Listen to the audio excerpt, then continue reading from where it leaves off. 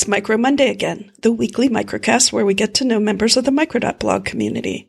I'm Jean McDonald, the community manager here at Micro.blog, and on this episode, I am very happy to welcome Vincent, who is at Vincent on Micro.blog. Hey, Vincent, welcome to Micro Monday. How are you doing?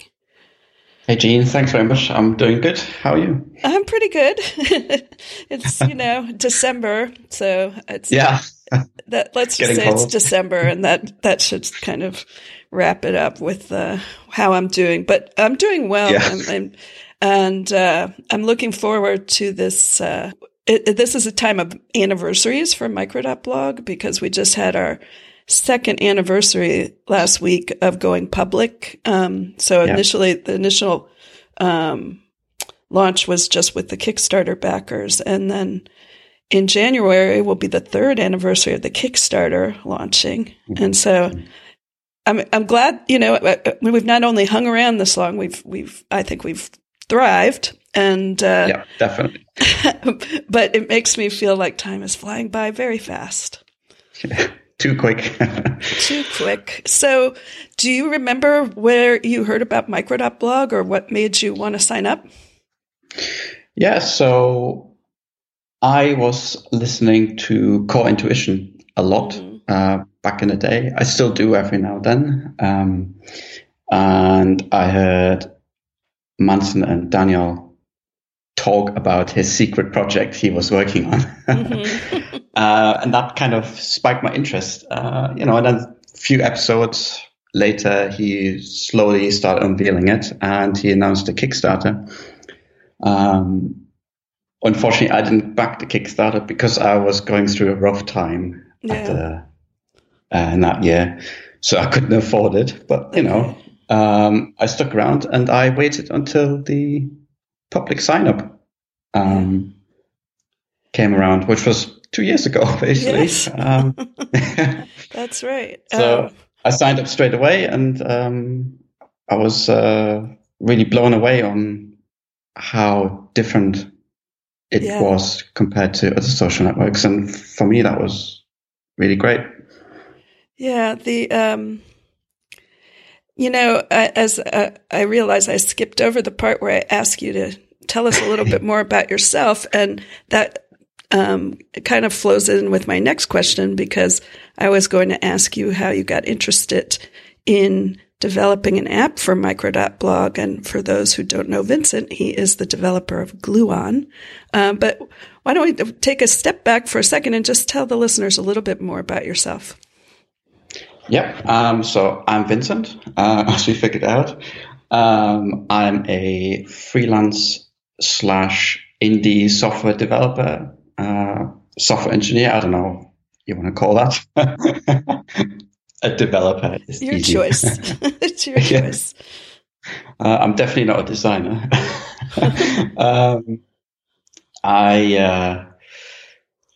I partially grew up in Germany, and then we moved to northeast of England, where I pretty much was brought up. So I have a bit of a Geordie accent because I was living near Newcastle. Then you know why. Yes. When I was younger, I always wanted to be an airline pilot. So I kind of skipped the coding stuff before that, and I was blind to it. So I concentrated on that until I was in my 20s. Got all my licenses. Wow. I was ready to go. But then some things got in the way. Other things happened. Then I was in the wrong place at the right time. And just, Sure. Over time for me, it was like an uphill battle I couldn't win. And then I met my wife and we had a kid. So it was kind of good that I didn't choose that route. Yeah. But I then worked for a local company and slowly started doing tech support because when I was a kid, I love computers. Mm-hmm. I like building computers. I always helped my parents with computer problems. I helped everyone I knew around, with computer problems. I was the techie guy. Vincent, can you come around and help us fix this? So I did that. I got my first taste of websites back when I was a kid. It was with Yahoo. They had a section for kids that could upload a web page. Oh. I can't remember the name, but basically I was sitting there with my dad. We working on a website for game cheats because I was a big gamer at the time. And I really enjoyed it. So at the time, but I didn't think much of it because I had a different dream. And then in my mid-20s, I started obviously do more coding, learning it basically through my job a bit. I did a lot of outside learning, so I pretty much taught everything by myself. Mm-hmm. And I just fell in love with it. I mean, it seems more natural to me because I always loved computers. So for me, it's just, I like sitting down and solving problems or creating something from scratch and having something work, so. Yeah. So tell me a little bit about what got you interested in doing your app Gluon, which is the Micro.blog client that is available as a public beta for iOS and Android. Correct. Yeah.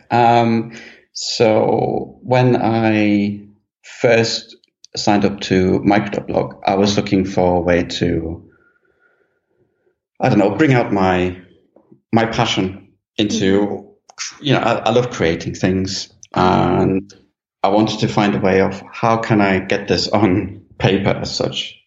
But I found, the website, this indie web movement and owning your content had a big effect on me because I just wanted to write about it. And having something like Twitter never really worked out for me, and I couldn't find my place there. So I was motivated to create or work on my website at least, and, try and find my way. And from that, I came up with code challenges where I would challenge myself. I want to create something, and I'm going to give myself a specific amount of time to do it in. So I did that, and I was blogging about it, which was posted obviously to Micro.blog as well, which was great because I had lots of feedback. And for me, that made me quite happy because I knew that people seemed to enjoy it. So I just came off a big client project, which involved creating an app for both iOS and Android. Mm-hmm. And then I just had a look at what was out there already. And I thought, I could try my own app for Micro.blog, just to put another one in the mix. It is really quite nice for Manton and myself to see people having this level of interest in building tools for the platform, because I think those of us who came through Twitter on the early, through the early days and through the renaissance of Twitter apps, and then the horrible crashing down of Twitter against third-party developers. Exactly. The experience of Twitter went from clunky to wonderful to clunky again. And we can appreciate that you need more than one app. This is a very personal tool. People like to read things the way they want to read them. And so, we've been pretty excited about your progress and the progress of some of the other developers working in this space. Yeah, same. It's a shame of what happened with Twitter, and you can see the disappointment of other app developers yes. when they had to work against those limitations. And with Micro.blog, I wanted to explore the API, which was really easy to get going, which I really appreciated. It's not like a black box magic happening there. It's just you get raw JSON feeds, and it's really nice to work with. So I thought, I'll do that. And because I can, I'll do it for Android as well. So this got me going with both versions, basically. And that was just over a year ago when I started that. So the iOS app I have had through test flight for a while. It looks really, really good. I like your icons, and I think it's a very nice, clean looking app. But last week, just a few days ago, you announced that now you have a beta, a public beta for Android users. And what are there any differences between the Android app and the iOS app? Before there was, but now I brought it in line with iOS. The only thing that's missing is the push notifications for mentions. So I need to ask Manton again. I believe he listens to this podcast, so consider this another request. It's a top request from Android users. But for me, I had the Android app. The first initial version of the Android app was painfully slow, and so was iOS. So I took care to rewrite it again from scratch back in January this year, and then just keep working on it and make sure that I bring Android to a good level as well that I'm happy with. And then during summer, I had a nice breakthrough with Android, which made me a bit more confident. That works nicely. And it works nicely on my Android test device as well. So that was important for me because I didn't want to, have a really slow, clunky experience, because Micro.blog is lightweight at its core. I think that's what people are drawn to by that. And I think the app should be the same. It should be lightweight. It should be quick to use. Anyway, this week I decided, okay, Android was in an internal private beta. But I decided that I should just get it out there and have it at the same level than iOS, because iOS has been out on test flight for quite a while, which was publicly accessible as well. So I thought it's about time to get Android out there, have more people test it. There's, less friction. You don't have to email me and give me your details. You can just go to the Play Store and find it there now. Yeah. It definitely, will make our Android using members of our community happy. Do you have an idea when your betas are over? Are you going to make any money off this app? Because I'm going to tell you right now about the Micro.blog community is they will complain if you make it free. They want some way to support you at some point. I would suggest that you have a plan for taking money from people who will be happy to give it to you when you're ready to do that. As I've seen this happen before. So. Okay. I don't have a release date in mind. Yeah. Except this century. This century. Okay. But not this decade. Okay. I'm a bit peculiar about when I ship things. I don't want to rush things because I find things that are wrong all the time, but that's just my own doing. I made a plan to ship it in January next year, after the holidays. But I don't want to push myself too much in December because I want to spend the time for Christmas. Yeah. But I think it's getting very close. I did think of charging for it initially. No in-app purchase that you have to buy it before. But I think this day and age, an in-app purchase, like a tip jar. I did have a few other things in mind, having a small back end where I can do a little bit more unique things for Gluon users, but I still have to think about it. Yeah. Yeah. I mean, as you guess, I like doing lots of different things at the same time. I like to keep a few running projects at the same time. It's just the way I work best, I think. Well, I also recommend glue-on T-shirts and coffee mugs. Because you have a nice icon. So, thanks. Needs more colors. Well, you can have different color T-shirts, but don't get me started. That's what I do once I have a product that I really like and I know other people will like, is I start thinking of other ways to give the people what they want. Yeah. Stickers, mugs, and T-shirts. Oh man, more stickers. I mean, for me, I like when people email me just to give me a bit of feedback or say they like the app. And for me, that's all I could wish for, really. Yeah.